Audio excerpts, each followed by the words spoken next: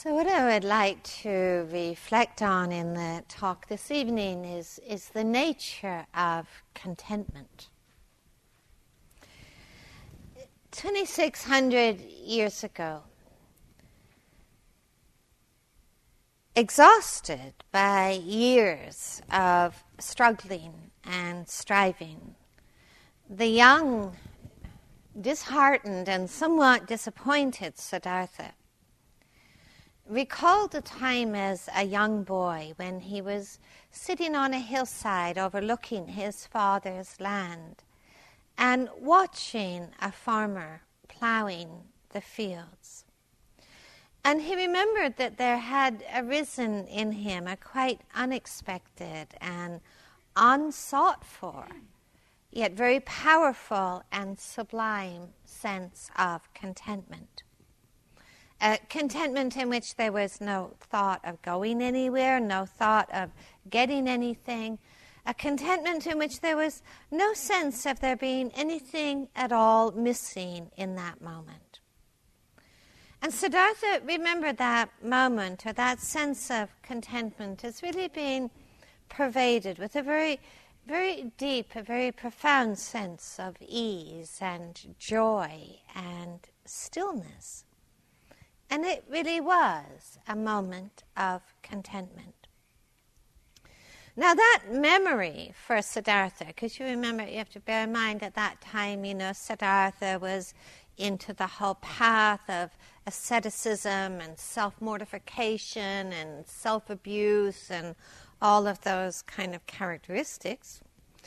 But that memory was a powerful turning point for Siddhartha in his quest for liberation and freedom. Now, one of the things that memory did was to make Siddhartha really look at what the difference is between aspiration and striving. But that memory also called upon Siddhartha to examine, to really look at these very powerful urges that had throughout his life been driving him to look outside of himself, to look to the future for happiness, for peace, for freedom. And that memory made him question whether the freedom that he sought for was really going to be born of something that he gained and attained, or whether that freedom he sought for was going to be born of what he was able to let go of.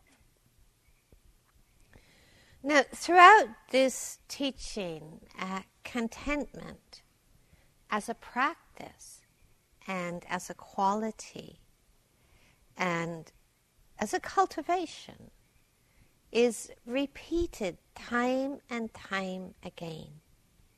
Contentment features so strongly in the teaching of metta, of kindness, of generosity. In descriptions of the liberated heart and mind, contentment appears in the forms of peace and joy. To read you a poem by Chan Nun from long ago. She was called Blossom Nun. She writes, "The entire day I searched for spring, but spring I could not find. In my straw sandals I tramped among the mountain peak clouds, home again smiling. I finger a sprig of fragrant plum blossom. Spring was right here on these branches in all its glory." I would encourage you or invite you to reflect on whether you can remember any moment of deep contentment yourself. Perhaps today, was there a moment when you could just step outside and feel really deeply touched by the loveliness of everything around you? Was there a moment when you felt yourself able to relax into stillness? To feel the cooling of all the waves of agitation about where we want to go, what we want to become, what we want to get rid of. Can you remember a moment when all of that could cool and you could feel your heart unbinding and feel or connect with a very deep sense of ease? Perhaps you might be able to remember longer moments in your life when all sense of insufficiency or all sense of lack fades away. And when you felt yourself able to be present in the presence of all things. Now, what do those moments, and I think we can probably all, I hope, recall a moment, at least one moment of contentment in our lives. But what do those moments, however brief they are, actually teach us about the nature of happiness and about the nature of unhappiness? Certainly the Buddha speaks of contentment as the greatest of all blessings. The Dalai Lama says about contentment, if one cultivates simplicity, contentment comes. Simplicity is extremely important for happiness. Having few desires, feeling satisfied with what you have is very vital. Satisfaction with just enough food, clothing, and shelter to protect you from the elements. And finally, there is intense delight in abandoning faulty states of mind and cultivating helpful ones.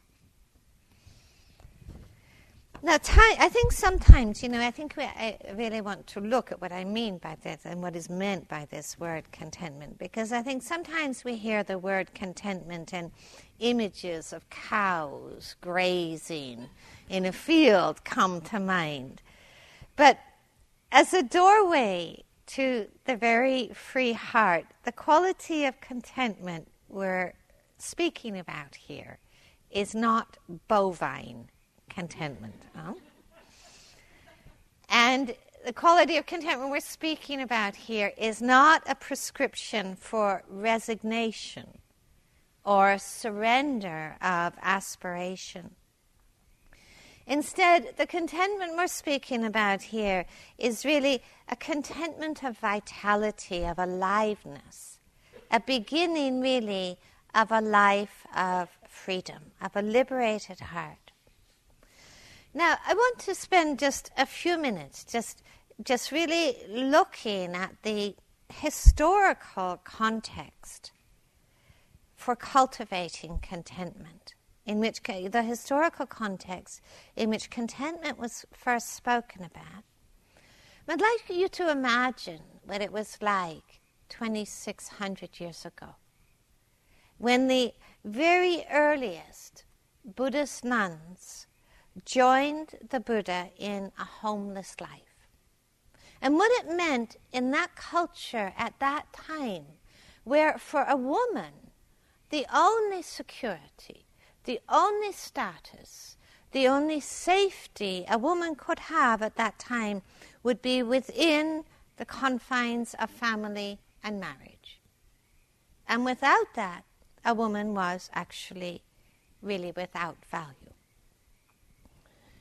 So in those early times, these women, young and old, would actually step out their doors and leave behind everything that promised safety and security. They were remarkable, courageous women, because it wasn't then just swapping one lifestyle of safety for another one. To enter into the homeless life meant really yielding to a total sense of surrender and connectedness, where every mouthful of food they would eat, where every piece of clothing that they wore would actually only appear if offered by the communities around them. So you could, it'd be hard for us to do that, wouldn't it? Even if we felt called upon to do so. It's quite hard to imagine that radical leap of trust and surrender that these women really made. But what the Buddha taught, actually, it wasn't just about, leaving a life of safety into this homeless life, adopting a new identity. He really talked about that to be able to rest in a contented heart was the key to that life being a life of peace and freedom, rather than a life of desolation and deprivation. And this is just as true in reality for the nuns today as it was 2,600 years ago. Now, in those early days when the nuns would enter into the homeless life, they would be given instructions about what were called the 4 great contentments of a noble life. And the first was to be content with any robe you were given, whether it was lovely or shabby, or even if you weren't given one at all. And even here the Buddha cautioned against poverty conceit, knowing the ingenuity of the human mind. And I'm paraphrasing this. He said, don't think that just because you're contented with any old robe, it makes you a better nun than Sally down the road who has a very fine robe. He said, be content with any food you are given, whether it's a gourmet dinner or scraps from the table, or even if you're given no food at all.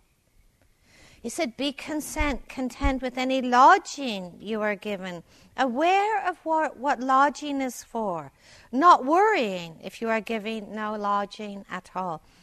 Could you imagine if the world followed these? You could imagine the smiles appearing on, airline reservation agents, retreat managers, hotel receptionists, people all over the world would suddenly be getting all this much happier. But the 4th of the great contentments. But again, in each of these, the Buddha cautioned against conceit, not using contentment to judge others. But the 4th of the contentments was to really discover the happiness born, as the Dalai Lama talked about, of letting go of those states that really don't serve you well. And in discovering the qualities of heart that really do serve you well and contribute to the freedom of your own heart. Now, I think clearly what the Buddha was pointing to in these talks about contentment was a question of attitude, a question of how we relate to the world and relate to all things. He wasn't speaking about a contentment of endurance or deprivation. He wasn't speaking about the cultivation of misery, but actually the cultivation of joy. Now, when we hear this, I think the thought could arise, well, this is all very fine when we're talking about nuns and the monastic life, but what does this teaching of contentment actually mean for us as lay people? And I think it means something very profound, because I think this teaching of contentment is really not about what we have or don't have. I think this teaching of contentment is really no longer agreeing to the world of conditions, whether it be food or clothes or experience or identity, no longer agreeing to the world of conditions being the gatekeeper of our happiness and freedom. And I think that's the really radical teaching in contentment.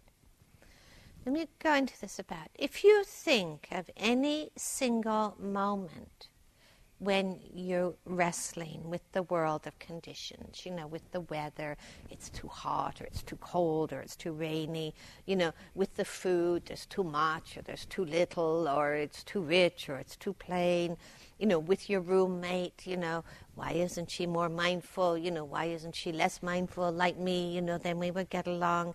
If you're wrestling even with your cushion, I don't have the right cushion, I need this kind of cushion.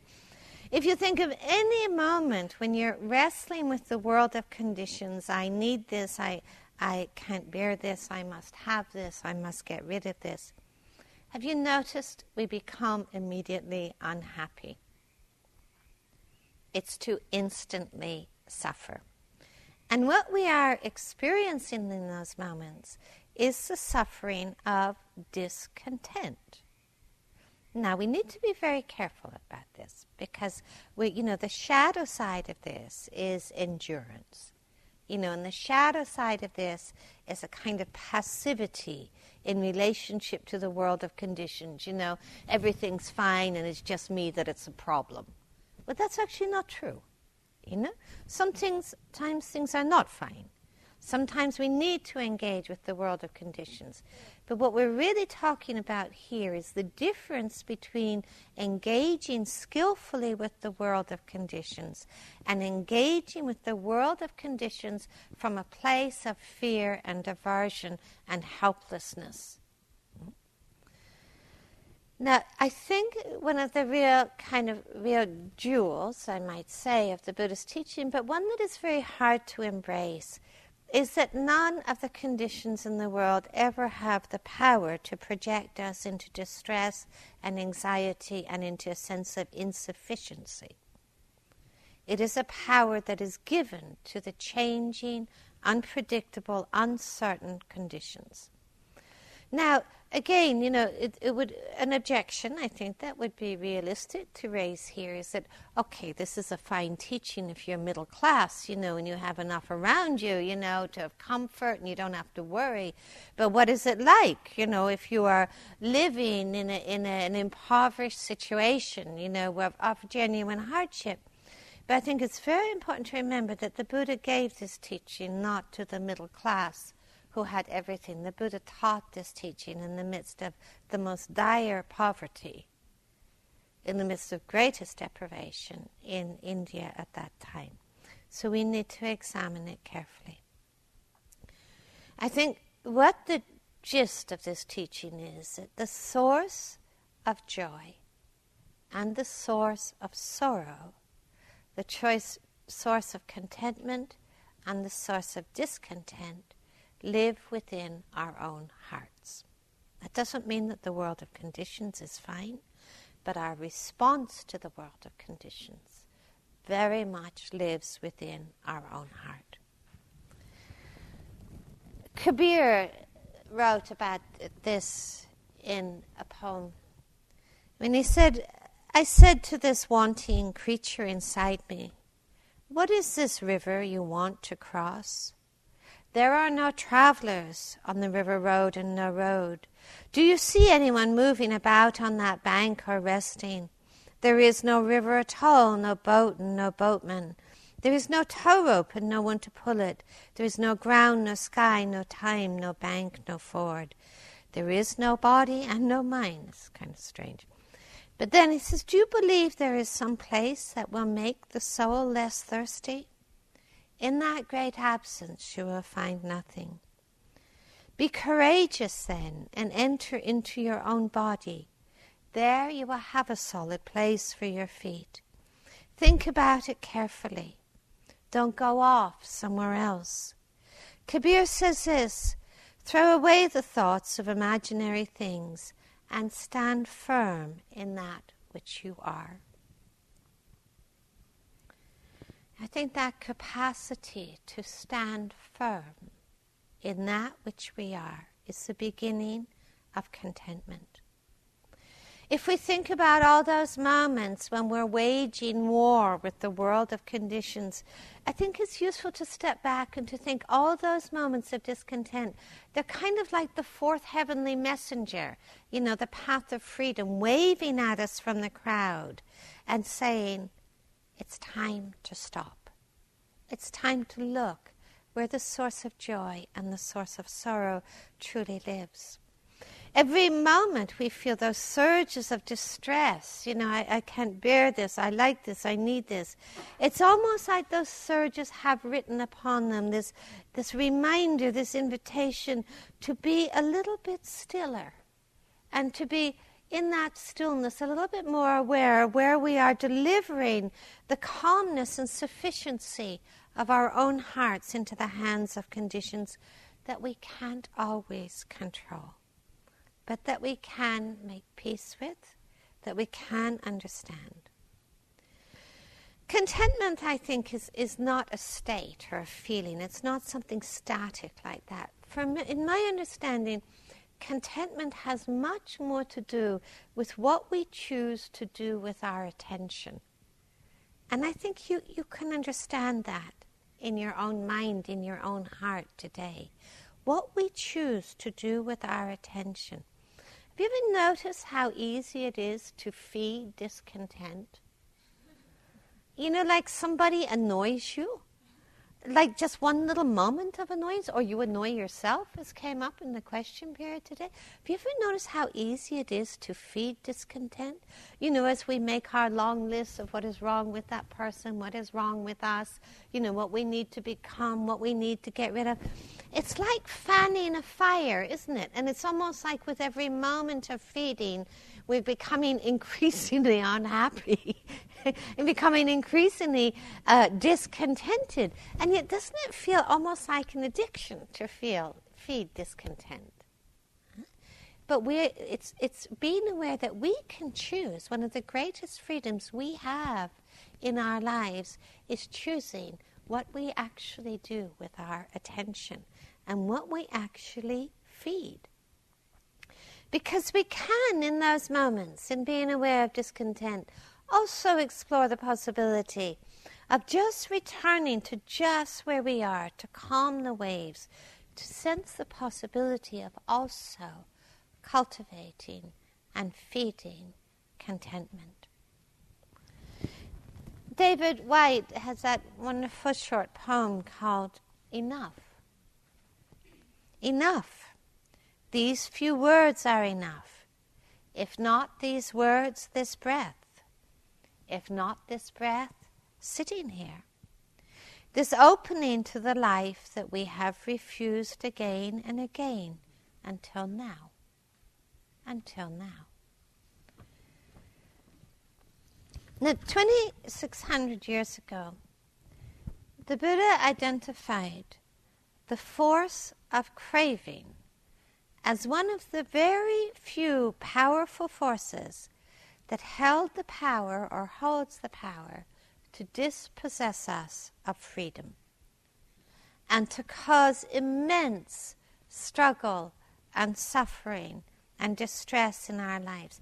The Buddha likened craving to a thief that takes up residence in our heart, and the mission of that craving is to convince us of insufficiency, to convince us of our insufficiency, stealing contentment and freedom, and in a very real way, blinding us to our capacity to see the peace and the freedom that is available to us in each moment.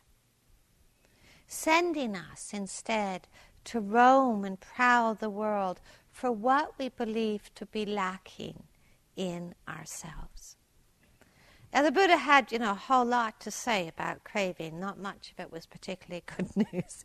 Described it as a kind of poison that leaches joy and happiness from our hearts and relationships, as a fire that consumes everything in its path. And very helpfully, the Buddha provided a roadmap of craving, which I hope you won't find too depressing. But that we can follow this roadmap of craving in our own hearts and lives, because there's nothing theoretical about this. The craving for sense pleasure, it's a short list. As you know, Buddhist teaching is full of very long lists. This is a real short list, the craving for sensual pleasure, the craving for becoming, and the craving for non-becoming. So let's look a little bit at the first one, the craving for sensual pleasure. Notice it is the craving for sensual pleasure. Now, today, there are countless moments of extreme pleasure in all of our days. There are countless moments of loveliness in each day. You think of today, the sound of the birds, the sun, the beauty around us, sometimes even the loveliness of our own mind. The pleasant thoughts and emotions of kindness, of generosity, of empathy. And it's so important for us to be able to appreciate and delight in the moments of loveliness, because they gladden our hearts. They bring a sense of spaciousness, a sense of sensitivity and connectedness. And sometimes I find that too many people in practice almost feel afraid of the lovely, as if it's somehow a more noble or more virtuous path and practice if we spend every possible moment in the day grappling with suffering.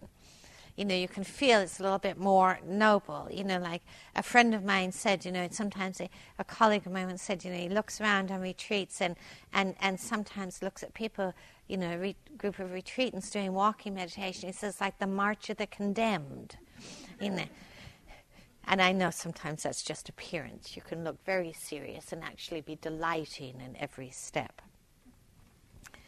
But the lovely is part of the fabric of our life and experience, and in many ways, don't you see how you get a real taste of contentment in the lovely? How you can get a real taste of contentment. And, the pleasant has never, ever been a problem or an obstacle. And yet, you notice how something else can creep in. Like you can step outside and open your eyes and you see the loveliness, the beauty of nature around you. And then the thought arises, I bet it's even more beautiful from the top of the hill. It's kind of like, oh, it's not quite, there's that second thought. There's not quite enough, you can have a delightful meal, and Spirit Rock often specializes in delightful meals. And you can get that delightful meal, and then the thought can arise, well, that was so good. Tomorrow I'm going to get to lunch early so I can be first in the line for seconds, And already the mind is trying to freeze that lovely into something static, something mine. You can have a thought about a person that you really enjoy, that you really like. And you so enjoy it that it seems a good idea to have lots more good thoughts about that person. And, maybe even a few fantasies or daydreams or plans. And pretty soon you've kind of moved away from the intimacy of that first, just simple appreciation of the lovely. I teach in Switzerland once a year, in this center, you think it's beautiful here. It is beautiful here. The place where I teach in Switzerland, it's high up in the mountains. You have this view of the Alps, like you sit in the meditation room and there's a view of the Alps. And, a yogi once said to me, they came back the second year and they said, I came back because I remember just how gorgeous it was here last year, but somehow it just doesn't look as pretty this year.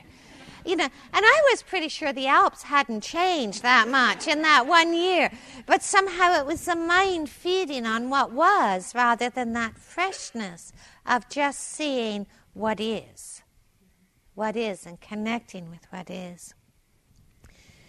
We can even begin to employ craving as a way of fixing suffering. This is very, this is kind of quite a strong syndrome, I think, maybe in our culture, maybe just in human beings. You know, you have an unpleasant mind state. Have you noticed it? You have a difficult sitting or a difficult body experience. And how quickly the thought comes in that I'm going to fix this by getting something pleasant. You know, I'll turn on my phone, I'll open the fridge. You know, if I was at home, I might turn on the TV. When we don't see craving as being the cause of suffering, we do very often compound suffering by trying to use craving to get rid of suffering. I think that's really important to see in our own minds. When we don't see craving as being the cause of suffering, we try to use craving to get rid of suffering, and actually we suffer much more because it's endless, isn't it? Then it's kind of this endless quest, you know, that always leaning forward. Now, the craving for sensory pleasure, it's a curious one because it's not just about the pleasure. I think it's much more about feeling that we can only be happy and at peace and sufficient when we are in contact with the pleasant. And that if we're in contact with the unpleasant, then we're somehow doomed to distress and imbalance and fear. But the attempt to try and create a world where we only have pleasant sensations, I'm sure we would all agree, is pretty much doomed to failure. And yet that doesn't stop us trying. That's the curious thing. In those moments when we feel ourselves always leaning towards what we don't have, contentment can feel very far away. But I think it's really important to question, is that actually true? Is contentment perhaps right here? By cooling the fires of that need, that sense of must-have, by being still. Again, a poem from one of the elders in the Chan tradition, the nuns in the Chan tradition. She wrote, "Spring morning on the lake, the wind merges with the rain. Worldly matters are like flowers that fall only to bloom again. I retire to contemplate behind closed doors, a place of true joy, while the floating clouds come and go the whole day long." Let's look at the second craving, the craving to become. I suspect that we can all remember from our childhoods the various fantasies we entertained about who we wanted to become in this life, you know, and they were usually about perfection. You know, the perfect partner, the perfect relationship, the perfect artist, popular, successful, safe. Now, many of these fantasies, of course, are probably just distant memories. But in the moment, we don't always see how discontented we can actually be with who and how we are right now. And it's almost like a kind of existential discontent, the feeling of not being enough, not being good enough, not being good enough in our mind, not being good enough in our bodies. And those moments of not feeling good enough really launch us into the craving to become. The craving to become the person who has a certain kind of experience. The craving to become the person who has a certain kind of body, a certain kind of mind, a certain kind of heart, a certain kind of impression in the world. And that craving to become, of course, immediately has the effect of divorcing us from what is being experienced in the moment. It's a movement into rejection. It's a movement into abandonment. But it's also, it's not only a movement away from what is, it's a movement away from acceptance and kindness and compassion. And again, it's easy to try and use craving as a solution for what we don't like in ourselves, for who we don't like ourselves to be. And I see this a lot in practice. I see, the frustration you sometimes experience in meditation when things just don't seem to be going your way, which is probably about 99% of the time. Things just don't seem to be going our way. And especially, we can have this thought pattern that arises, I'm an experienced meditator. I shouldn't be falling asleep because I'm an experienced meditator. I should be the meditator who's always bright, who's always alert, who's a shining example for everyone around me. It's not just a meditation. I want to be perfect. I want to be still. The list is potentially endless about what we feel we need to become. To be the kind of person who has a certain kind of experience, a certain kind of image, a certain kind of presence. And to feel that we're going to be a failure if I'm not kind enough, not generous enough, not perfect enough, not supportive enough, not compassionate enough, that somehow I'm a failure. The craving to become is so often coexisting with the craving for non-existence, the craving for non-becoming. In its most extreme form, the craving for non-becoming is the craving for death. In its most extreme form, at times it is the attempt to die. It is so much the pain of wanting, needing something to go away, to be annihilated, to stop. Now, there's a whole spectrum of that craving for non-existence. It can be something so small as, the person who's shuffling beside us. I want this to go away. I need this to go away. But it can be so much more profound in terms of wanting my experience to go away, which is kind of like saying, wanting me to disappear. Wanting me to disappear. It's the fear of not being able to bear, the fear of being overwhelmed, the fear of being lost, the fear of being disappointed, and it usually manifests in this kind of aversion. Now, when we begin to track the movement of craving in a single day in our mind and heart, at times I think it can seem so pernicious and so pervasive that it can feel almost inconceivable that it could end. We could say, what would our life look like? What would our heart look like? What would our mind look like in the cessation of craving? But this is what we're invited to imagine in this path.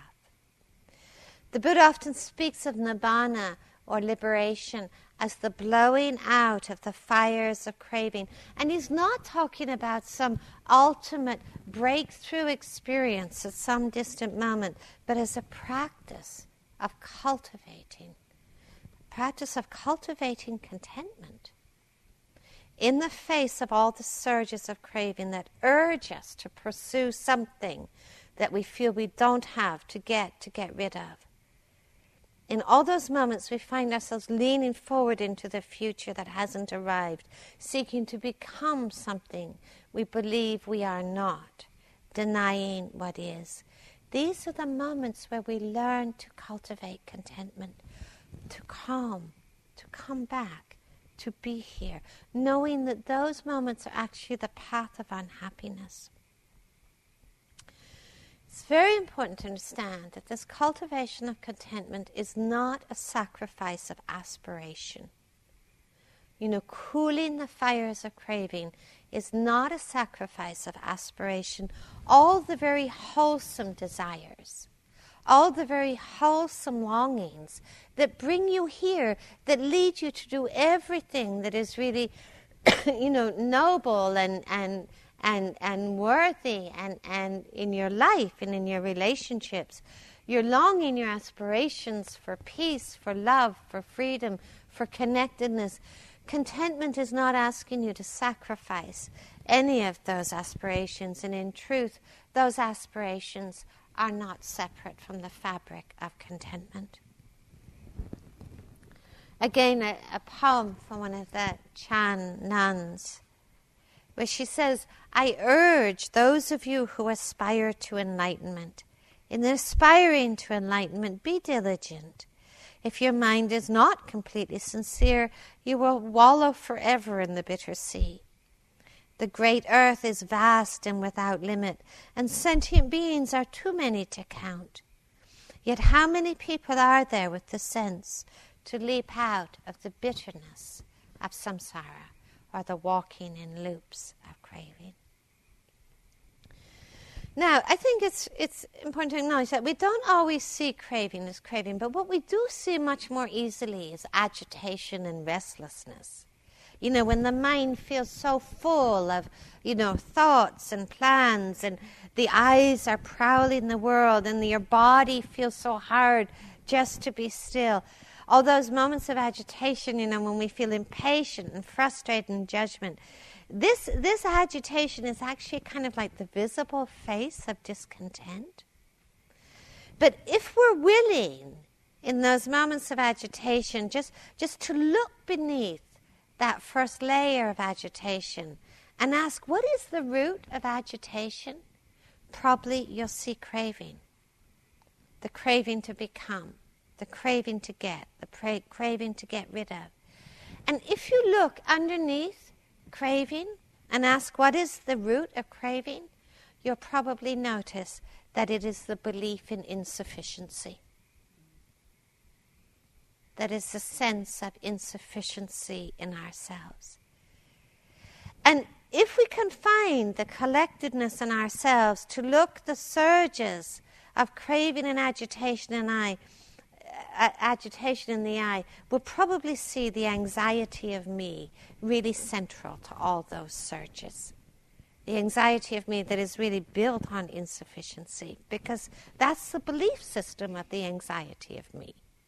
That I'm not enough, that I don't have enough. And this goes really right to the heart of the teaching of liberation. Because if the anxiety of me is really believed in, if it's left unquestioned, then discontent and its offspring of agitation are going to follow just like night follows day. It's a simple, but I think not an easy truth, that if we don't make our home in agitation, if we don't follow its waves, if we don't make our home in craving and don't follow its waves, if we don't make our home in the belief of insufficiency, what we are really then looking towards is what the Buddha described as the heart that is luminous and radiant, without boundaries. Essentially, it's a step into homelessness in its truest sense.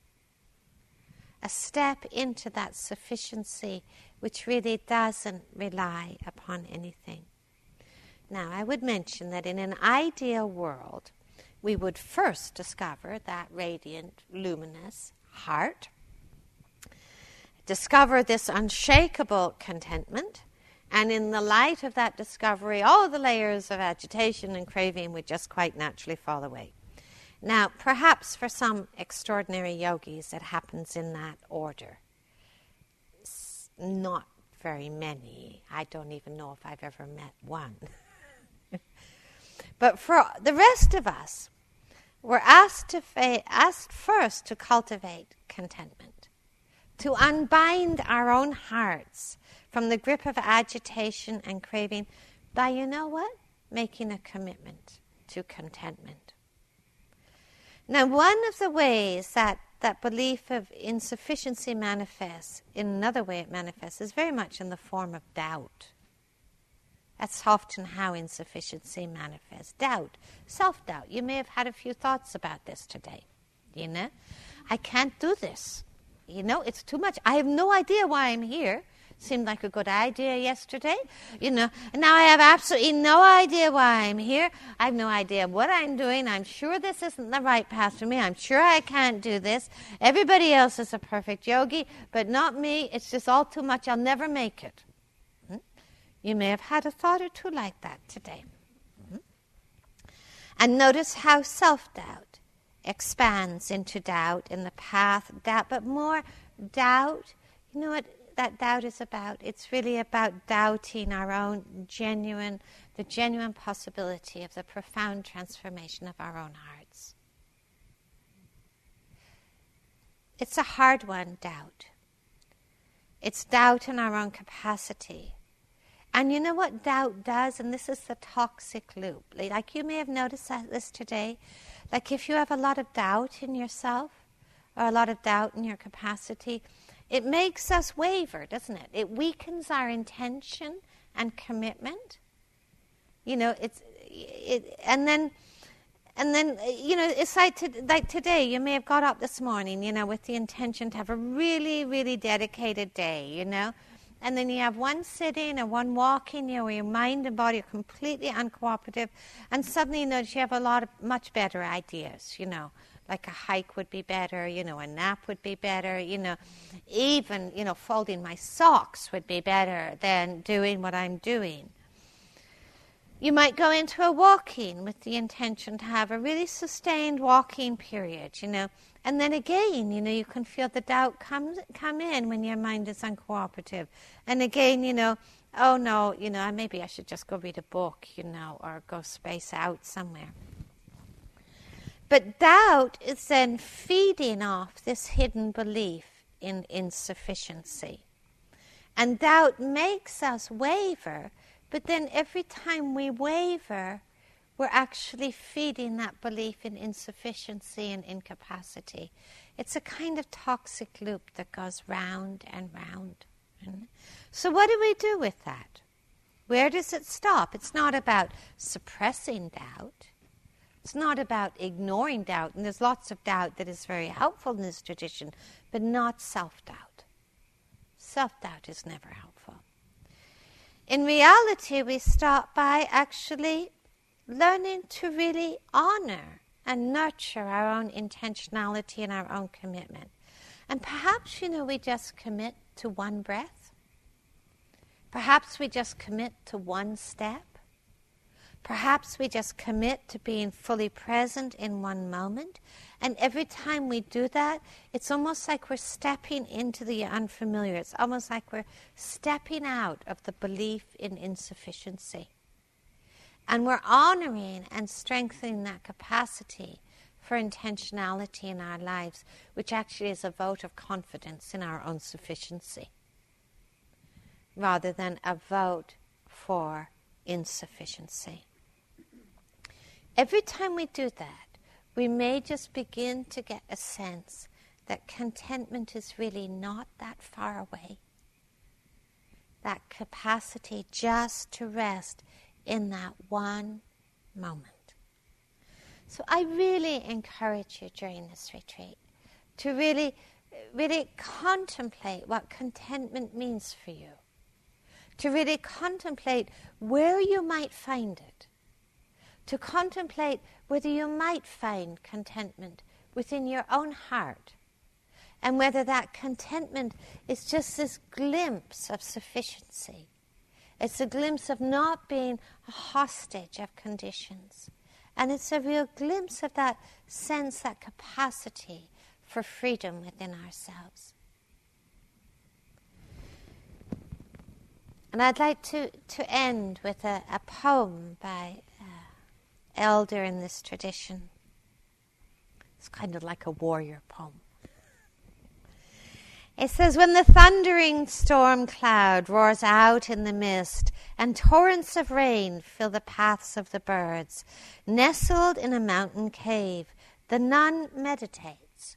No greater contentment than this can be found. When along the rivers the tumbling flowers bloom, in winding wreaths adorned with verdant colour, seated on the bank, glad-minded, she meditates. No greater contentment than this can be found. When in the depths of night in a lonely forest, the rain David drizzles and the fanged beasts cry, nestled in a mountain cave, the nun meditates. No greater contentment can this be found. When restraining herself and her wandering thoughts, dwelling in a hollow in the mountain's mist, devoid of fear, she meditates. No greater contentment than this can be found. When she is happy, unobstructed, unencumbered, unassailed, she meditates. No greater contentment than this can be found. If we could just sit together for a moment quietly, and then we'll go into a walking period.